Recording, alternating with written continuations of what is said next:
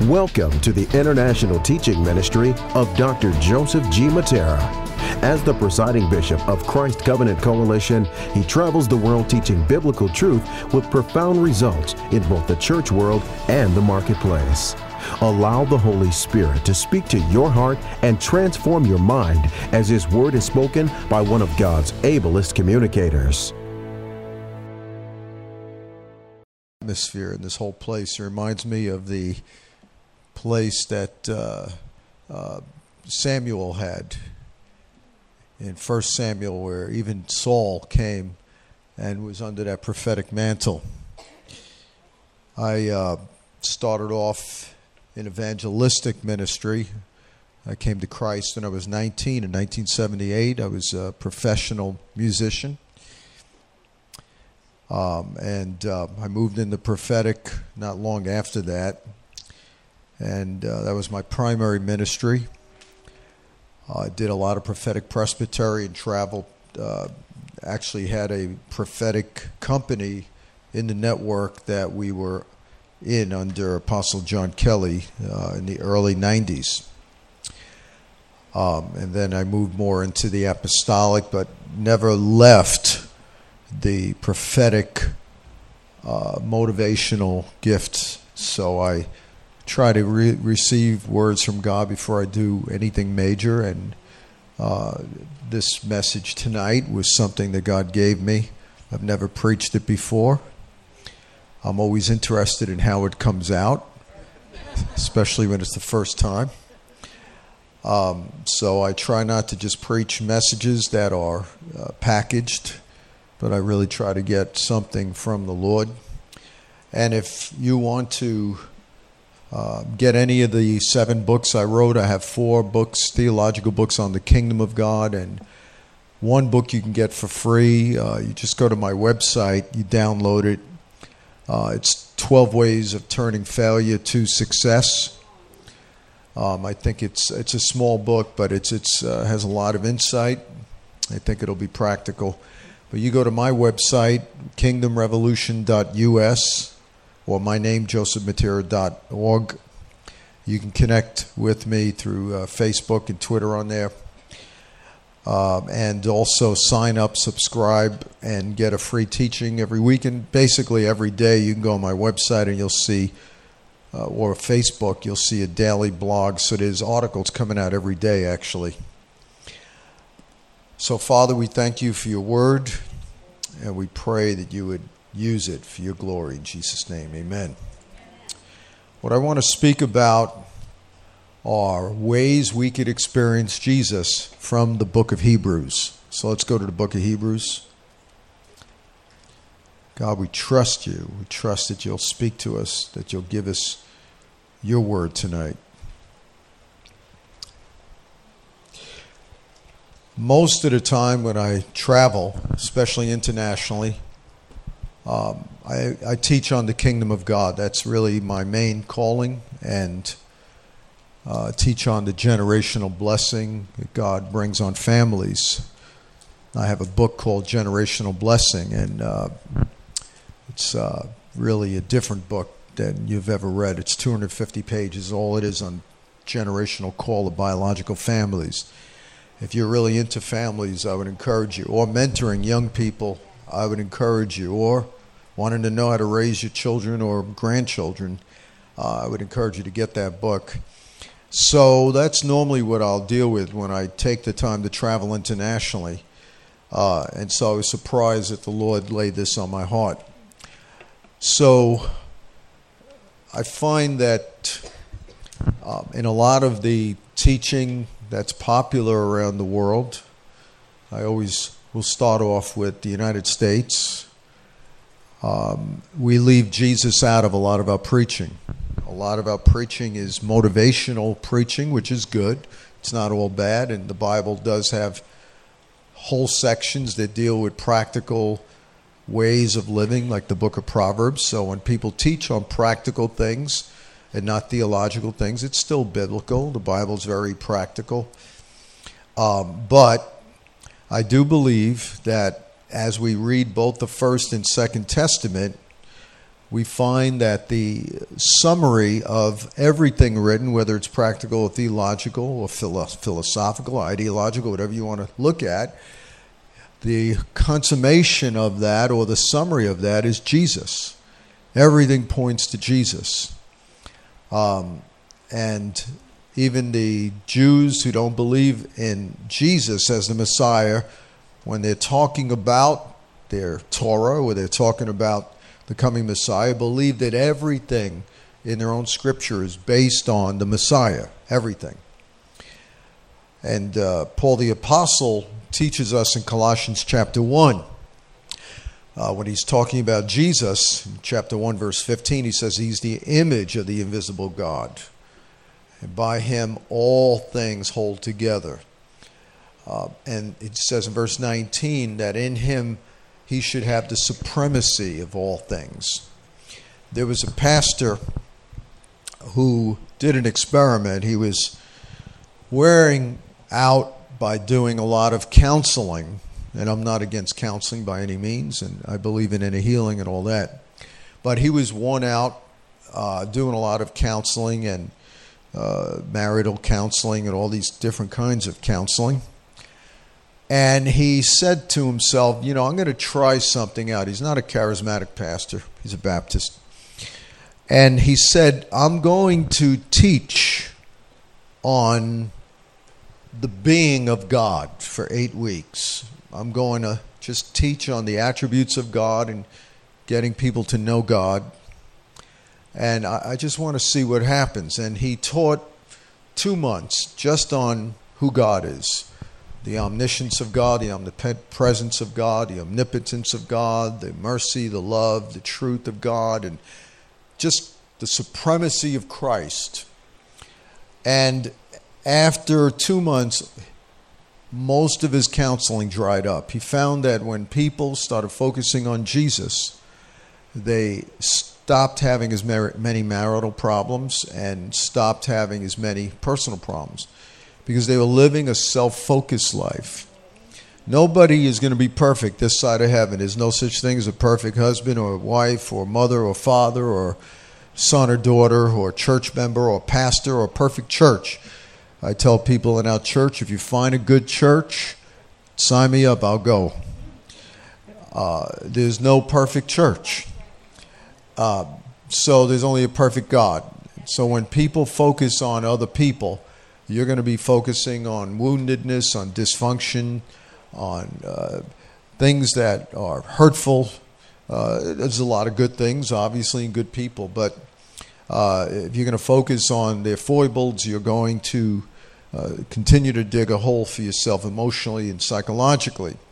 But when you focus on Jesus, you have a whole new perspective, even of those who hurt you. And you have the power to love those who despitefully use you and do good to them. And so the book of Hebrews is just an amazing book. It's what we would call a Christologically focused book or a Christocentric book. I just bask in the beauty of this book. I feast on it. I just love it because I love Jesus. I'm totally sold out. I just want nothing but Jesus. And so when I just read this book, it's like dessert for me. It's fun. I absolutely love it. I adore it. I love and adore the Lord Jesus.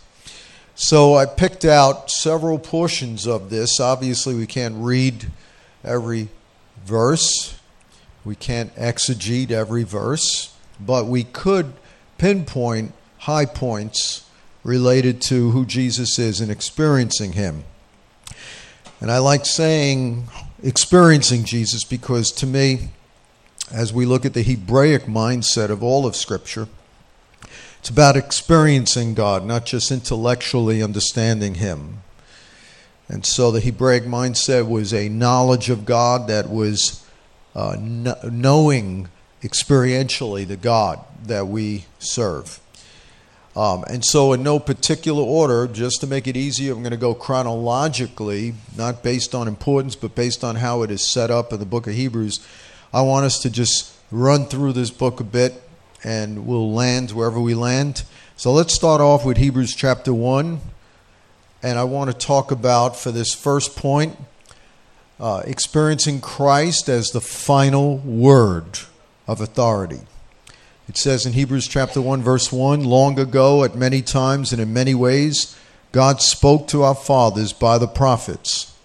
But in these last days, he has spoken to us in his Son, or by his Son, whom he appointed heir of all things, through whom he also created the world. He is the radiance of the glory of God and the exact representation or imprint of his nature. And he upholds the universe by the word of his power. And it says so much more about Jesus. The whole book is about who Jesus is. But let's stop there for a moment. And so he's talking about how God spoke to his people, the fathers, who were really the leaders of Israel. The people get confused. They think that the leaders of Israel were the kings and the prophets. They were really the fathers, because the whole Bible is structured basically that God is Father, and then there's heads of houses and tribes and families. So everything governmentally is structured based on families. New Testament, that's why it's set up that way. The government of God in 1 Timothy 3 is really based on a family structure. We get caught up in apostle, prophet, and all that. But really the underpinning governmental structure is family. So he spoke to the fathers by the prophets, because they were the ones who really had the authority to say yea or nay in terms of the direction of Israel. But not over against, but now even better, in these last days, he has spoken to us by his Son.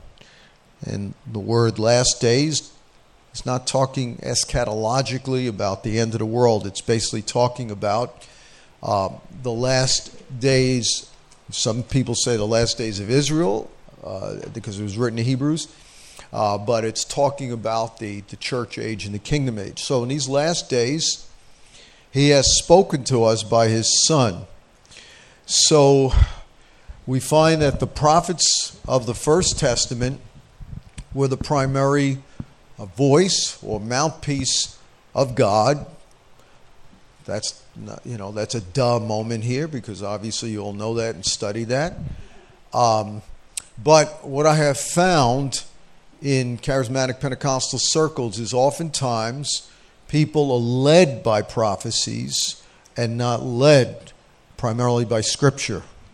And what we have to understand is, he says that in these last days he has spoken to us by his Son, which means that the words that have been left, that either were personally spoken by Jesus and or the apostles that sat under him, are the way that God primarily speaks today. Meaning that those words are the words that every other word we give or receive, whether through vision, through dream, or through prophetic word or prophecy, or through preaching, or through exhortation, everything has to line up with the words that either Jesus spoke or his apostles spoke, as recorded in the New Testament scriptures. And this may sound simple, but the challenge is, when we have people, whether they spend a lot of time worshiping and praying or going to conferences and prophesying, if they do not equally spend time poring over the Word, then inevitably what's going to happen is they are going to be led more by subjective experiences than by the Word of God. Now, the Word of God is not just a written word. Jesus said, my words are spirit and they are life. And so when you pore over the Word of God becomes flesh. The Bible tells us in Hebrews chapter 8, quoting Jeremiah, that he wants his law to be written on our heart.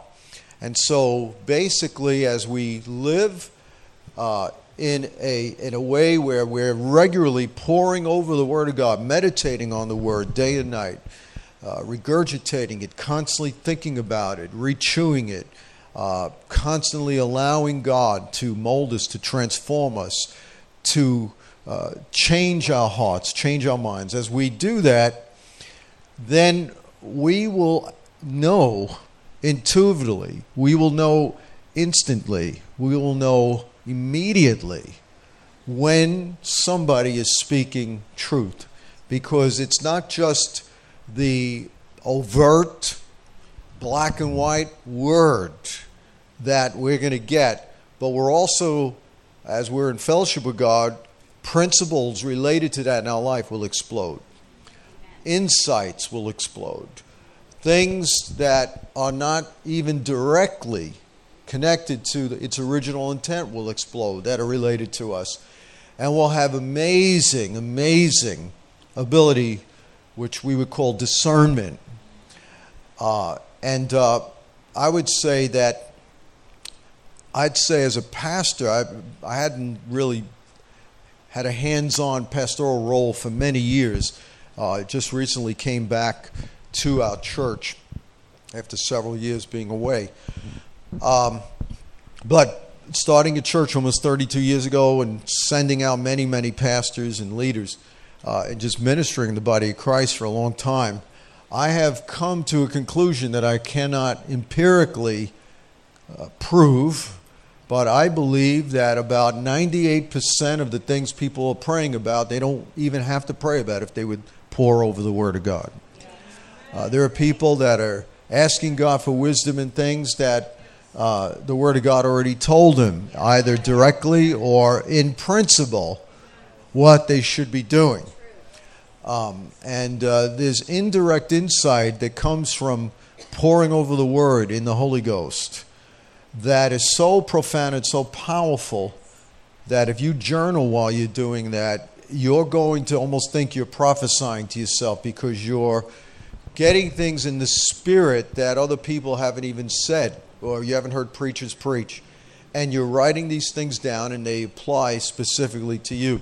So it's not just a written word, it's not just a logos, but it is a rhema. It's a real living word that God wants to bring to us. So the first point in experiencing Christ, we have to experience Him as the final word. And if you are led primarily through prophecies, I believe you're in error. If you are led primarily through subjective experiences that you cannot back up in Scripture, you're in error. Even Paul said in Galatians chapter 1, if we or an angel from heaven preach any other gospel other than the one that you heard us preach, let him be eternally condemned. And so there are even signs and wonders and experiences we can have that are not from God. So we have to be very careful. And of course you have people that feel something emotionally and they speak the word of the Lord. One of my favorite chapters, and this really blew my mind. I actually have one of my 7 books out is essays on the apostolic, and one of the chapters is contrasting the apostolic from the prophetic, and it's very hard to discern the two. And as I talked about the office of prophet in contemporary times, one of the things that really struck me through the years was Jeremiah chapter 23, where it talks about how the prophets didn't just receive a word from God, they were in the counsel of God when God was making the decision. That's deep stuff. You read it. That's why Isaiah chapter 6 is a profound chapter. That's an experience of a prophet being in the counsel of God, and God saying, whom shall I send? 1 Kings chapter 22, we see the prophet Micaiah was literally in the counsel of God when God was talking to the 70 elders, and some believe they're angels. I mean, whatever who they are, you can have conjecture on that. But he was in his counsel and making his decisions, and Micaiah heard the voice of the Lord tell him what to do. And so prophets are literally in a governmental place, those who stand in the office, not just those who prophesy. Anybody could prophesy, but few are standing in the office of prophet. And so they were in the counsel of God. And so as we understand this whole thing of being in the counsel of God, man, that's some amazing stuff. That brings it to a whole nother level. And so as we're really delving into the prophetic, we need to understand that now in the new covenant, God has called all of us, because we can come boldly through the blood of Jesus into the most holy place. We could all stand in the counsel of God. It's not just a few prophets. So hearing the word of the Lord is so important. But we will not have discernment if we're not poring over the written word of God. We will easily be misled, and we will be led by our emotions. I mean, it's funny. I see people that they pray about who their mate should be, and they fall in love with someone, then they pray about if that's the right one. No, that's the wrong order. When you start feeling attracted to someone, you stop it, and you pray, you fast, you get a hold of God before your heart makes a commitment. Because once your heart makes a commitment, few people on the earth will be mature enough to back away or even be unbiased in hearing the voice of the Lord. So we're led by our subjective emotions. We prophesy out of that. And in Jeremiah 23, God was rebuking the prophets of Israel's day because they were saying things that God never told them to say. They were not standing in his counsel, and they were running without his word.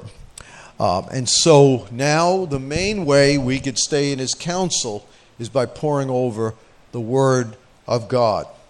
So that's so important. So it says that in these last days he has spoken to us by his Son, whom he appointed the heir of all things. So if we're not poring over the word of God, we could easily be misled, even by spiritual experiences. So we want to experience Jesus as the final word in our life. Second way we could experience Jesus, let's go to Hebrews chapter 2, verse 14. It says, "Since therefore the children share in flesh and blood, he himself likewise partook of the same things." That is to say, he became flesh and blood just like other humans, "that through death he might destroy the one who has the power of death, that is the devil, and deliver all those who through fear of death were subject to lifelong slavery." And so the second way we can experience Jesus is as the one who destroyed the works of the devil, the one who destroyed the power of sin, the one who destroyed the power of the flesh over us, the one who destroyed death over us and delivered us from the fear of death. And it's an amazing thing how many people in the body of Christ are dealing with anxiety, are dealing with paranoia, dealing with phobias. I have dealt with anxiety myself. I'm not putting anyone else down. I think everybody here, if you're a human, you're going to deal with some level of anxiety. It's a very interesting thing in the book of Romans chapter 7, how as you read that, Paul makes a distinction between the inner man that loves God and the flesh that is really challenged with sin. And so we have a dual personality, so to speak. We have that part of us that is in the spirit. Jesus comes in our spirit. He doesn't come in our mind when we get saved. So our mind has to be renewed, but the spirit is instantly saved. Our mind is trying to catch up, and our body's trying to catch up with what Jesus already did for us in the spirit. So because of that, in our spirit, we're at rest, we're at peace, but sometimes we surrender to the enemy ground, which enables him to claim certain parts of our life, which gives us fear. And so, we could be totally in the spirit one moment, and next moment in a different situation, and then be gripped with paranoia, anxiety, or fear. It's because there's a duality in all of us. A part of us have surrendered to the enemy, and we've never allowed Jesus to take that part of our life back.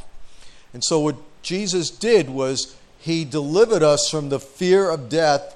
Death is the ultimate destination for sinners, and all of our fears are directly connected to somehow thinking that we're going to have a horrible ending. We're going to have separation from God. We're going to have a death. We're going to cease to be connected to our loved ones or to our own life here. So I believe if you, and I'm not a psychologist, but if you get to the root issue, I mean the root of all the roots of all the issues of the fears that we as human beings deal with, it's death. And so what this is saying here is that Jesus delivered us from the fear of death, meaning that those areas of our life that Satan has a stronghold over, those areas of our life that Satan has a grip, those areas of our life that we have subconsciously surrendered to the enemy, Jesus has already delivered us from that fear of death, which means legally we have the right to receive any healing, we have the right to receive emotional health, we have the right to receive total wholeness, spirit, soul, and body. So Jesus is our psychologist, let's say that. We could experience him as our emotional healer, as our psychological healer, as the one who delivers us from the fear of death. So this fear of death is not just being afraid to die, go to hell. It really has a root cause that functions experientially in every kind of phobia, every kind of thing that we go through in life. And so as we allow that part of the Word of God to come in us, and we surrender those areas to God simultaneously as we have this revelation of Christ, we surrender those areas that we believe the enemy still has a foothold in. We can experience the legal ramifications of being delivered from death. Isn't that powerful? So Jesus has already delivered us from the fear of death. Oh, I think that's awesome. He's already delivered us from the devil. I mean, I remember when I first started in full-time church ministry. I don't like saying full-time ministry because I believe every saint is in full-time ministry. You could be an architect, a plumber, a parent. You're in full-time ministry. But I say church ministry. I remember that was in 1980. So this November, it will be, 35 years of full-time church ministry. Wow, it's amazing. So I remember when I started ministering in our at-risk community of Sunset Park, it was filled with devils. There was drug violence and gang violence, murders. I saw 14-year-old kids with shotguns on the street. And I was out in the street, and we were so used to seeing people with guns that I kept on preaching, even though he was 5 feet away from me trying to shoot people. And people, wouldn't even hardly get out of the way. That's how common it was. I saw young people on the streets dead, and we went door to door. We closed streets off. We were bold. We weren't afraid of the gangs. We won the respect of many of the gangs who would follow me around while I preached and actually served as bodyguards. I never asked them to be. I remember 2 people had the intention of assassinating me. They came up. Their plan was to make an altar call. And they had knives in their pocket. Their plan was to kill me. And instead they got saved and they confessed it later on. But we were in a really dark place in that community. And we saw total transformation within 15 years. I mean, you couldn't see gangs anymore. They were either dead, saved, or in jail. Very little drugs. And I can't say it was only our ministry, but, we spent a lot of time fasting and praying, doing spiritual warfare. We did 37 street meetings in one summer, and we united a lot of churches together. We fought pornography. I mean, there's so many different things that we did. And we started bringing about 200 to 300 kids into our church every week. Preaching the gospel. So, but anyway, one of the things that we were never trained for, I went to Bible school for a year.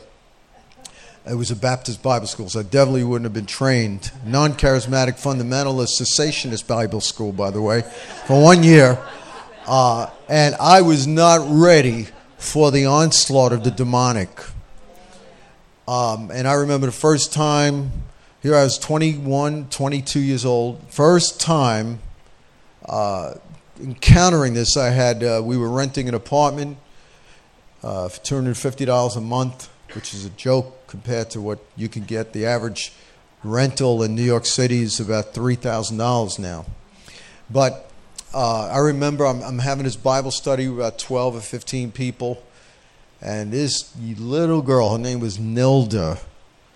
I still remember Nilda. She was about 98 pounds, 5'1" Hispanic woman, started speaking in a voice that was like a man's voice. And started saying, "I hate you." And she leaped on me and started choking me and threw me on the floor. So it took 3 or 4 people to take her off me, and I didn't know what to do. So I stood on a chair and I started reading Psalm 91. I didn't know what to do. And so I was baptized into the demonic. And I remember even calling up people, asking my pastor. I mean, nobody knew what to tell me. So my wife happened to watch a film where they actually cast demons out of somebody. And what we were doing, we were arguing with the devil. We were telling the devil off. We were going back and forth, wasting our time. And my wife said, Joe, I don't think we're supposed to talk to the devil, except say, shut up and come out. And I said, all right, well, let's try that. And I was amazed. I started saying, shut up and come out. And they started coming out. And we started doing hundreds of. A few years later, I found out my name was listed amongst the deliverance ministers of America. I don't know how that happened. And people would call me up and say, "You're one of the top 100 deliverance ministers in the U.S. I need deliverance." And I said, "What?" I didn't even bother responding. But I found out firsthand how this passage is true. He destroyed Satan. He destroyed the works of the devil. And in the name of Muhammad, they don't come out. In the name of Buddha, they don't come out. In the name of Confucius or Napoleon, they don't come out. But in the name of Jesus, they just come running out. And I started having so much fun. And I'll tell you, we hardly see any demonic manifestations now. I haven't seen maybe 2 in the last 15 years in our church, in our community. But before that, for the first 15 years, it was crazy. There was statues of Chungo all over the place, and Santeria, and this and that. I mean, I could spend the next 2 hours telling you stories about, the demonic experiences we had. I remember one time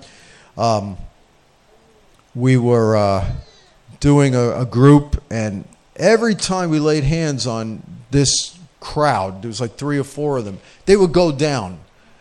And I said to my wife, there's something strange about it. I don't think they're going down by the Holy Ghost. I think that this is demonic. For some reason, I think that the demons don't want us to pray for them, and they just go down right away. And it's hard to discern the difference. But I'd spend much time in prayer before I ever spoke. And so I was just trying to discern that. And sure enough, I said to this one girl, Gladys, I said, "Can you just stay back after the meeting's over?" And she said, "Okay." And so I said, "Sit down. I want to pray for you." So I started praying for her. Man, she went on the floor into convulsions, started crawling like a snake. And so I just had my wife with me, and we got on top of her, and we held it down and started commanding spirits to come out. I think we counted 38 spirits, and they would come out like a wind, like you'd almost feel a wind coming out of them. Thank God she wasn't a puking demon coming out. Those are awful. But I only had a few of those. God have mercy on me. And I remember, man, she was manifesting voices, then the wind come out, and one of her neighbors, they lived in this big apartment building with 65 people, 65 families rather. and they would just walk in and out. And this one neighbor came in and saw me go, "Come out in the name of Jesus." Heard voices and all that. And he went running out. He didn't know what happened. Scared to death. We had those experiences too. But we saw firsthand the power of the name of Jesus. So we need to experience what it tells us in Hebrews, that he came that he might destroy the one who had the power of death, that is the devil, and deliver all those who through fear of death was subject to lifelong slavery. We need to experience firsthand that we have authority over through the name of Jesus over every demonic entity. One of my favorite stories of Smith Wigglesworth was when he was sleeping one night and his bed started shaking, and he got up and he saw Satan shaking his bed, and he said, "Oh, it's only you," and he went right back to sleep. And there are Christians that are afraid of voices and little things at night. And I said, what are you afraid of? Once you get this revelation, you realize that demonic entities are like little cucarachas. You just step on them. That they are not your problem. Your problem is your flesh. Demons are the least of your problem. Once you have this revelation, you realize that Jesus has overcome every demonic entity. Let's skip on to Hebrews chapter 3. It says, "Therefore, holy brothers, you who share in a heavenly calling, consider Jesus the apostle and high priest of our confession, who is faithful to him who appointed him, just as Moses was faithful in all God's house." So here we see Jesus is our apostle. Someone say our apostle. So he's not only the final word, because someone could give a lot of words and they could be all over the map. They could be pithy sayings, aphorisms. They could be like the book of Proverbs from chapter 10 to 31, where that would be the hardest book in the Bible to memorize because it doesn't flow together. They're just separated sayings. Very few of them are connected, right? So Jesus didn't just give us these pithy sayings like Confucius, but he was laying a foundation. Some would say a foundation. Apostles lay a foundation. I remember several years ago I was with a really powerful prophet. He's really in the office of prophet. Good friend of mine. And I was kind of arguing with him. I said, a lot of what I do, isn't it still in the prophetic? He said, "No, Joe."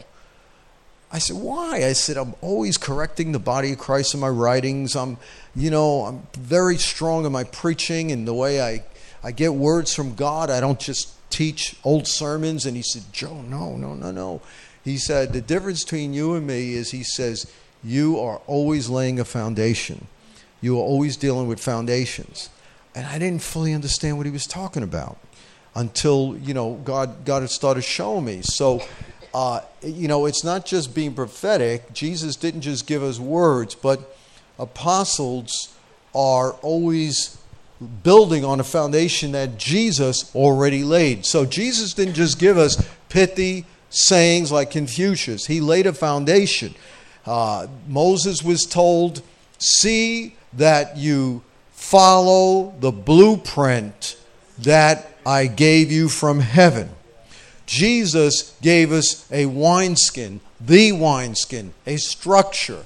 He was the new covenant. He gave us the whole covenant. He didn't just give us wise sayings. To compare Jesus to Confucius, or to compare Jesus to Mahatma Gandhi, or compare Jesus to Deepak Chopra, or some kind of New Age guru, it's ridiculous. Jesus gave a whole, not only a structure, he ushered in a new era. He brought in a new heaven, a new earth. His rules so changed the game that it was called a new heaven and a new earth. We'll see a full manifestation of that in the last days. But he changed that. He said, "I've given you the keys of the kingdom, and whatsoever you bind on earth shall be bound in heaven." That's a new heaven and a new earth. That means that the way things are being done are forever changed. I have changed how heaven and earth interact, how they operate.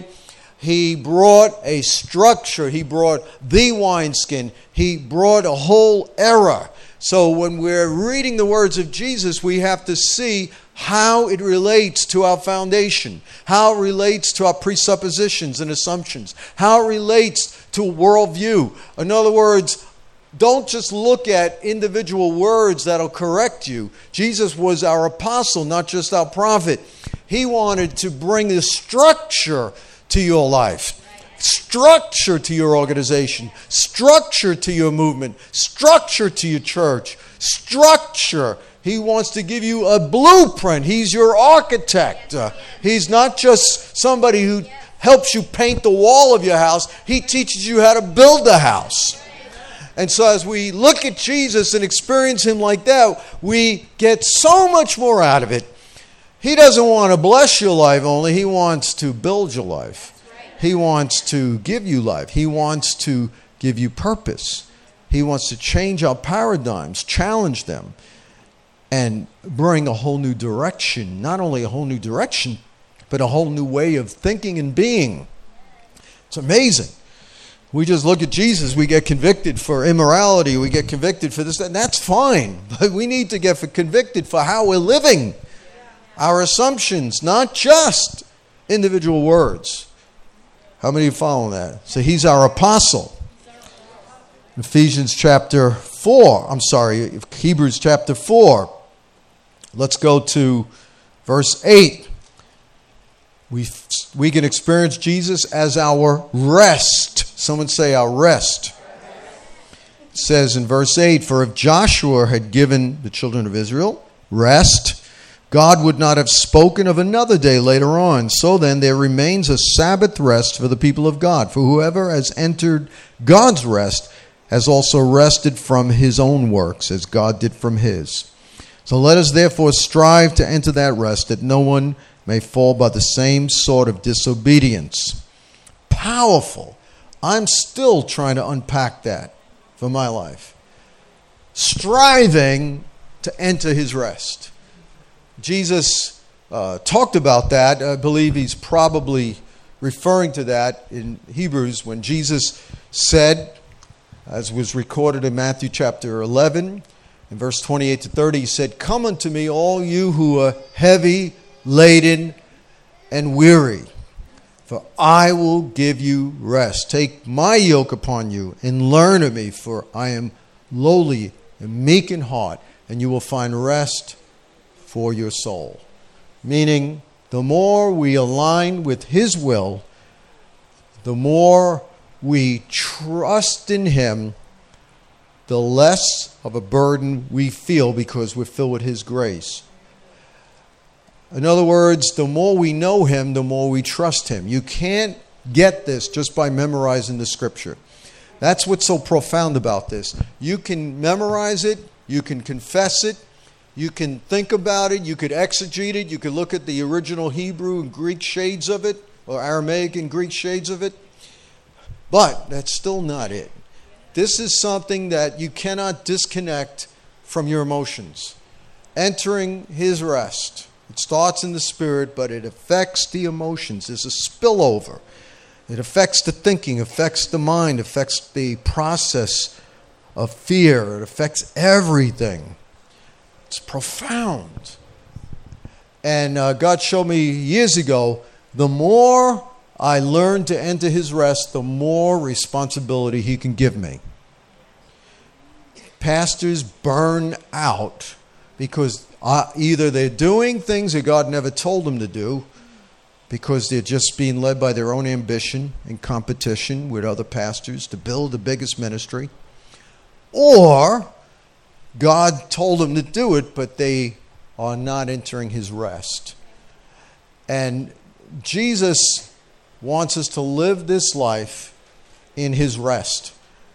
And I can't say I have arrived. I still deal with anxiety at times. I still run ahead of God at times. I still struggle to enter His rest.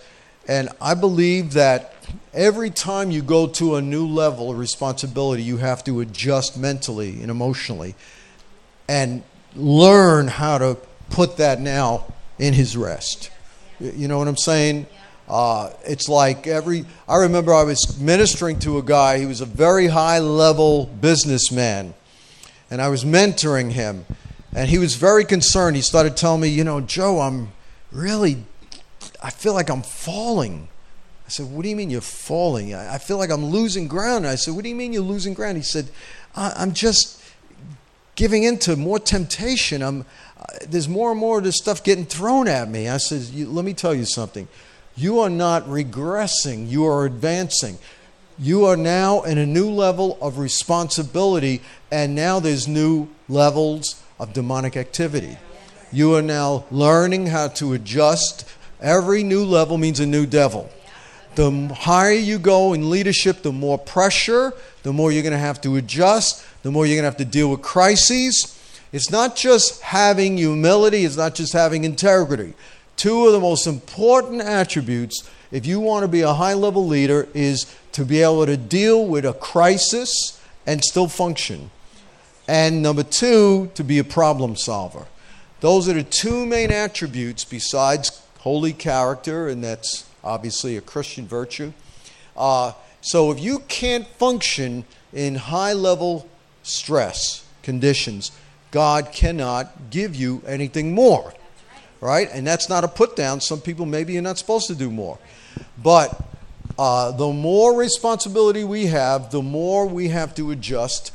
We have to grow in our knowledge of God. And I think this is where a lot of high impact leaders have issues.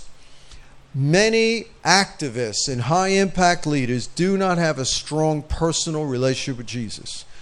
Many of these folk hardly pray. And many of the people who pray a lot hardly do anything. So you have to have both. If you are going to make a huge difference in this world, you have to have a deep and robust prayer life.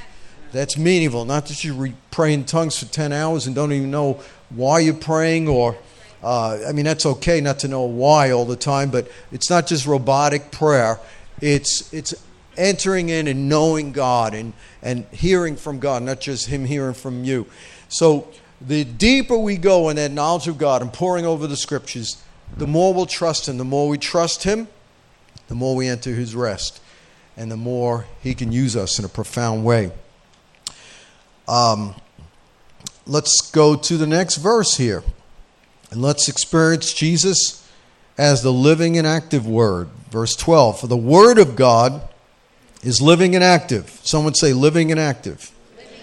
Sharper than any two-edged sword, piercing even to the division of soul and spirit, of joints and of marrow, and discerning the thoughts and intentions of the heart. And no creature is hidden from His sight, but all are naked and exposed to the eyes of Him to whom we must give an account. Powerful, powerful, powerful. So the Word of God is not just the written Logos, but it is the active Rhema Word. It interacts with us. And it's so powerful and so sharp, meaning the Word of God is not religious, it's not superficial, doesn't care about your boundaries, doesn't care about areas you say, I'm not going there. When we really let the Word of God enter our hearts, the Word of God forces us to confront ourselves. Sharper than any double-edged sword, it pierces even to the dividing of soul. That is the areas that you haven't surrendered. Soul, it's just your emotions, it's just your flesh, and spirit. And so it shows us the difference between the surrendered life and the self-life. Right? And many people in the body of Christ are so religiously minded that they're in the soul life and they've mastered religious lingo, religious experiences. They do this and that and the other thing, and everybody thinks they're such a strong Christian. They might even dance harder and sing louder. They may be preachers, they may be on the worship team, but they've got the whole thing down. But God says, I'm going to separate soul and spirit. I will confront you. He is calling us whenever we get into the Word of God, not just to prepare for a message, not just to get more knowledge, but primarily when we get in the Word of God, He's calling us to be self-aware. He's calling us to be honest. He's calling us to allow Him to go deeper than anybody has ever gone before. That's why it says in the book of James that he who is not a doer of the word is like a man who looks in the mirror and forget what he looks like. So the word of God becomes a mirror. It's a perfect law of liberty that shows us the way of freedom. And there are many of us who are so religious that we're not even honest with God, never mind with ourselves. We're afraid to go there. We're afraid to face pain. We're afraid to face challenges. There are certain people, when you start talking to them about certain issues of their life, they shut down, they disconnect, they don't want to go there. They'll make up a lie. They'll do anything to get out of that conversation. God is not like that. And so there's a certain point where you will stop growing in a legitimate way, in God's way, when you shut down and you stop allowing the Lord to go there. And it takes courage. You have to face pain. You have to face trauma. You have to allow the Word of God to show you your hypocrisy, show you where you fall short. He not only shows us how blessed we are, but he also shows us where we fall short. That's why he says he separates soul and spirit. He shows us the difference between what we have manufactured in our life and what we're keeping going and what he's really doing in our life. And as we allow the Lord to do that here, then he could take us to greater heights, and then he won't have to deal with that later on. And then it says that there is no creature that is hidden from his sight, but all things are laid open and naked to the eyes of him with whom we have to do. That's why it tells us in the book of Revelation, which is, by the way, not a book about the last days as much as it is a revelation of the Son of God. That's what it says in Revelation chapter 1. It says this is a revelation of Jesus Christ. The word apocalypse, which is the original Greek word, means the uncovering. It's a book that uncovers who Jesus is. And in Revelation chapter 2, he says that I search the hearts and the reins of every person. That's why it says that he has eyes that are of a flame of fire. They're discerning, they're holy, they burn up what is not of him. And when we're really serious about being with Jesus, we allow him to touch the dross. It says in Malachi chapter 3 that the Lord whom you seek will come suddenly to his temple, and he will come as the refiner's fire and as the purifier of silver to come and purify the sons of Levi as the refiner purifies silver and gold. So when he comes, when he visits, he doesn't just visit in revival, he visits as a chiropractor. He brings discipline, he brings correction. Sometimes it hurts, sometimes it's not pleasant. It tells us in Hebrews chapter 12 that when he comes, he disciplines those whom he loves. And he says, no discipline at the moment seems pleasant, but it's very painful, but then afterwards it yields a peaceable fruit of righteousness.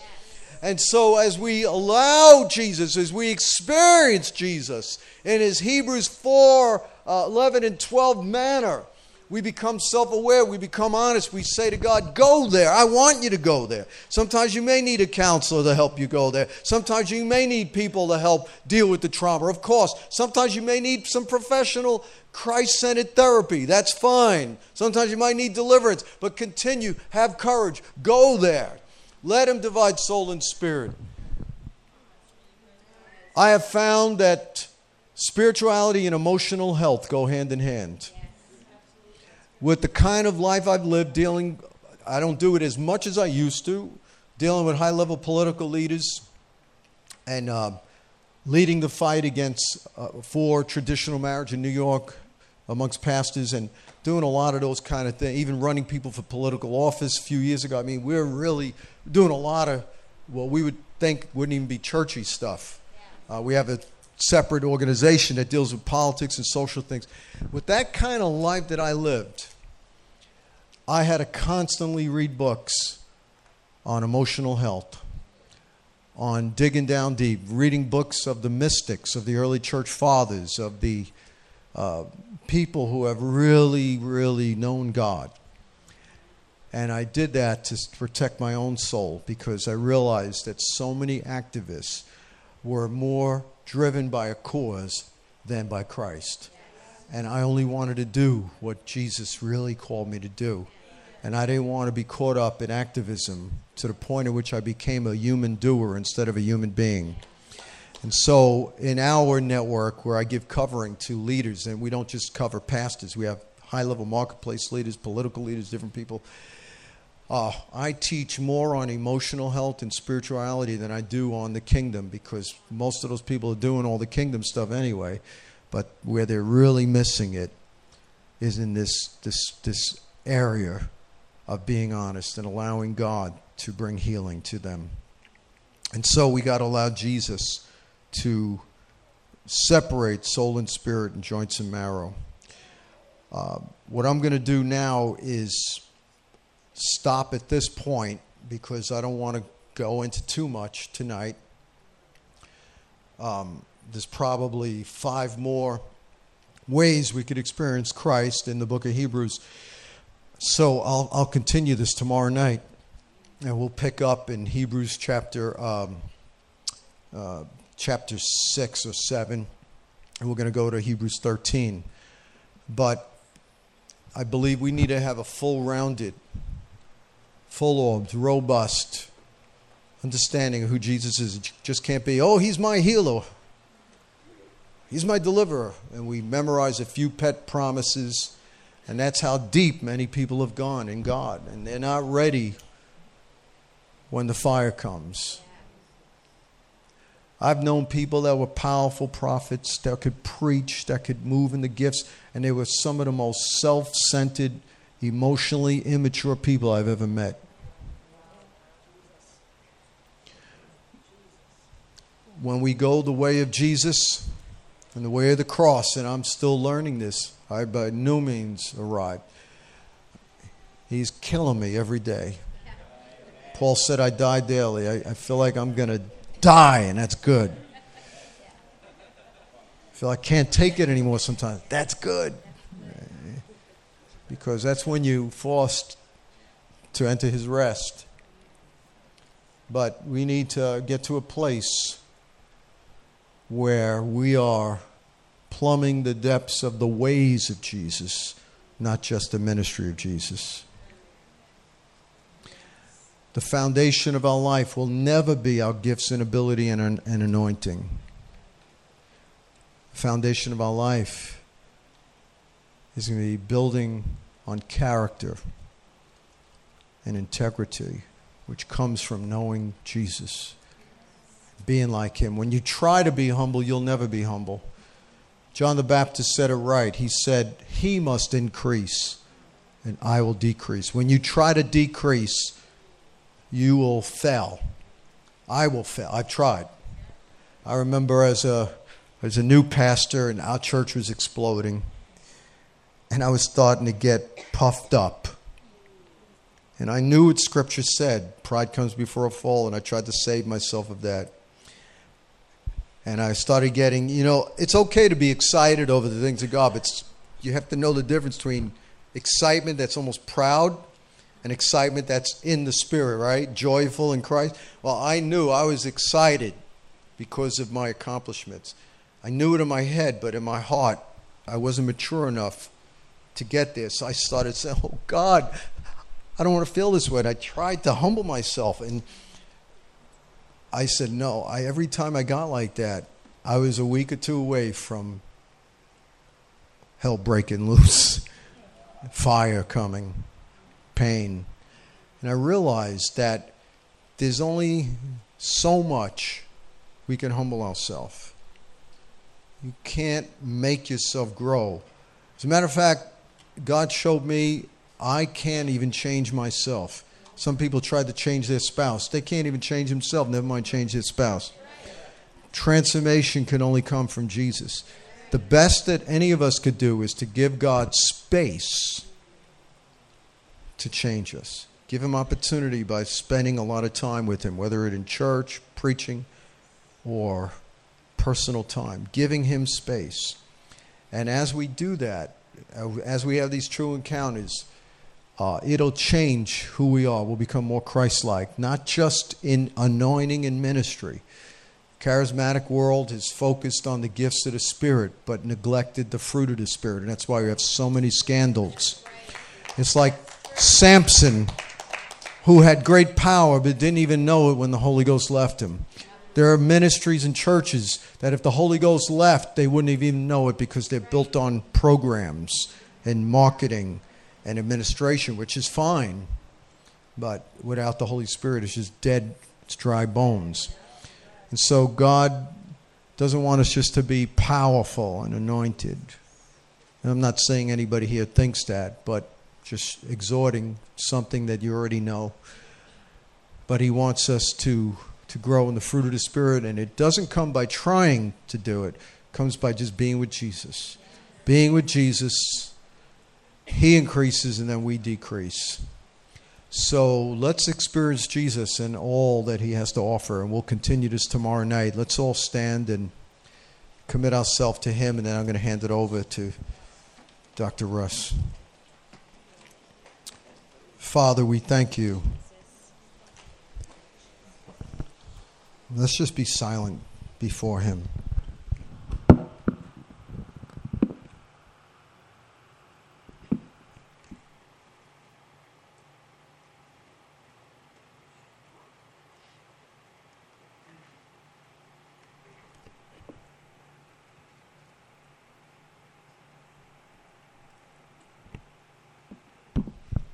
Any of those areas that were mentioned tonight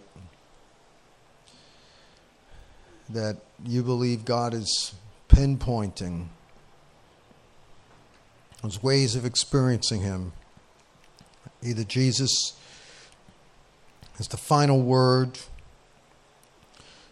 in Hebrews 1, Hebrews 2, the one who delivers us from Satan and from sin and death. Number 3, Jesus as the apostle, the one who gives us a foundation for living, not just individual words.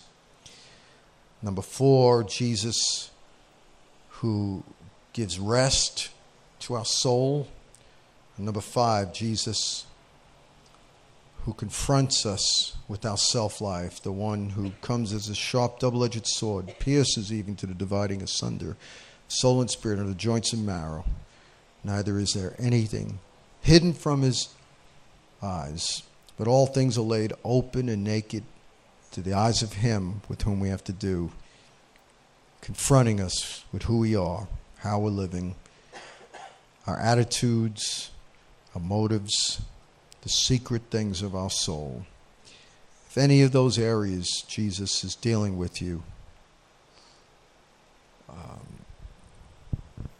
why don't you just put your hand up? Jesus will see that hand. Let's just come up in the front and just stand here. And just, it's holy ground. This whole camp is holy ground. Let the great prophet and apostle begin to minister to you right now. Just keep your hand up. Come, Holy Spirit. Do what you want to do now. We know that we're laid bare and naked before You. We cover ourselves up with makeup and clothes and religiosity and a way of acting churchy. But You see everything. You see every motive. And God, we pray we'd allow You to show us what You want from us. Thank You, God.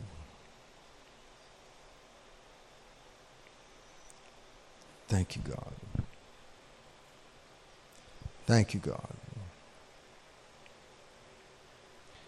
Thank You, God, for separating soul and spirit,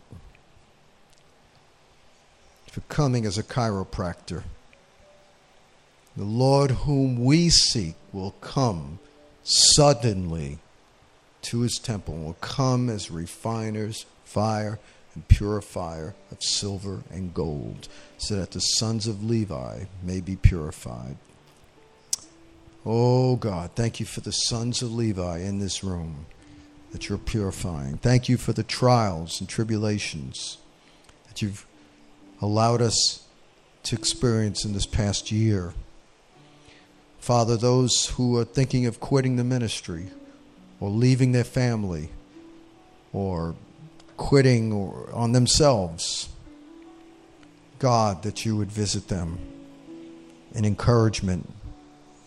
Comfort the disturbed and disturb the comfortable tonight. Comfort the disturbed. Comfort the disturbed. Oh, Holy Spirit, our comforter, our counselor, come and comfort those who are thinking of quitting. Come unto me, Jesus said, all ye who are heavy laden and burdened. The weights on your back are too great for you to carry. Come, those who are like that, and I will give you rest. Father, that they would experience your rest and peace even now. And those, oh God, who have played the religious game that may be in here tonight, save them. Save us. Save me. Save us from superficiality. Help us to be conscious of unconscious suppositions that are superficial, that have stopped you from going there. Forgive us, forgive me for stopping you, for either consciously or even unconsciously stopping you from peering into our soul. Father, we pray, forgive us, that we would not stop you from transforming us.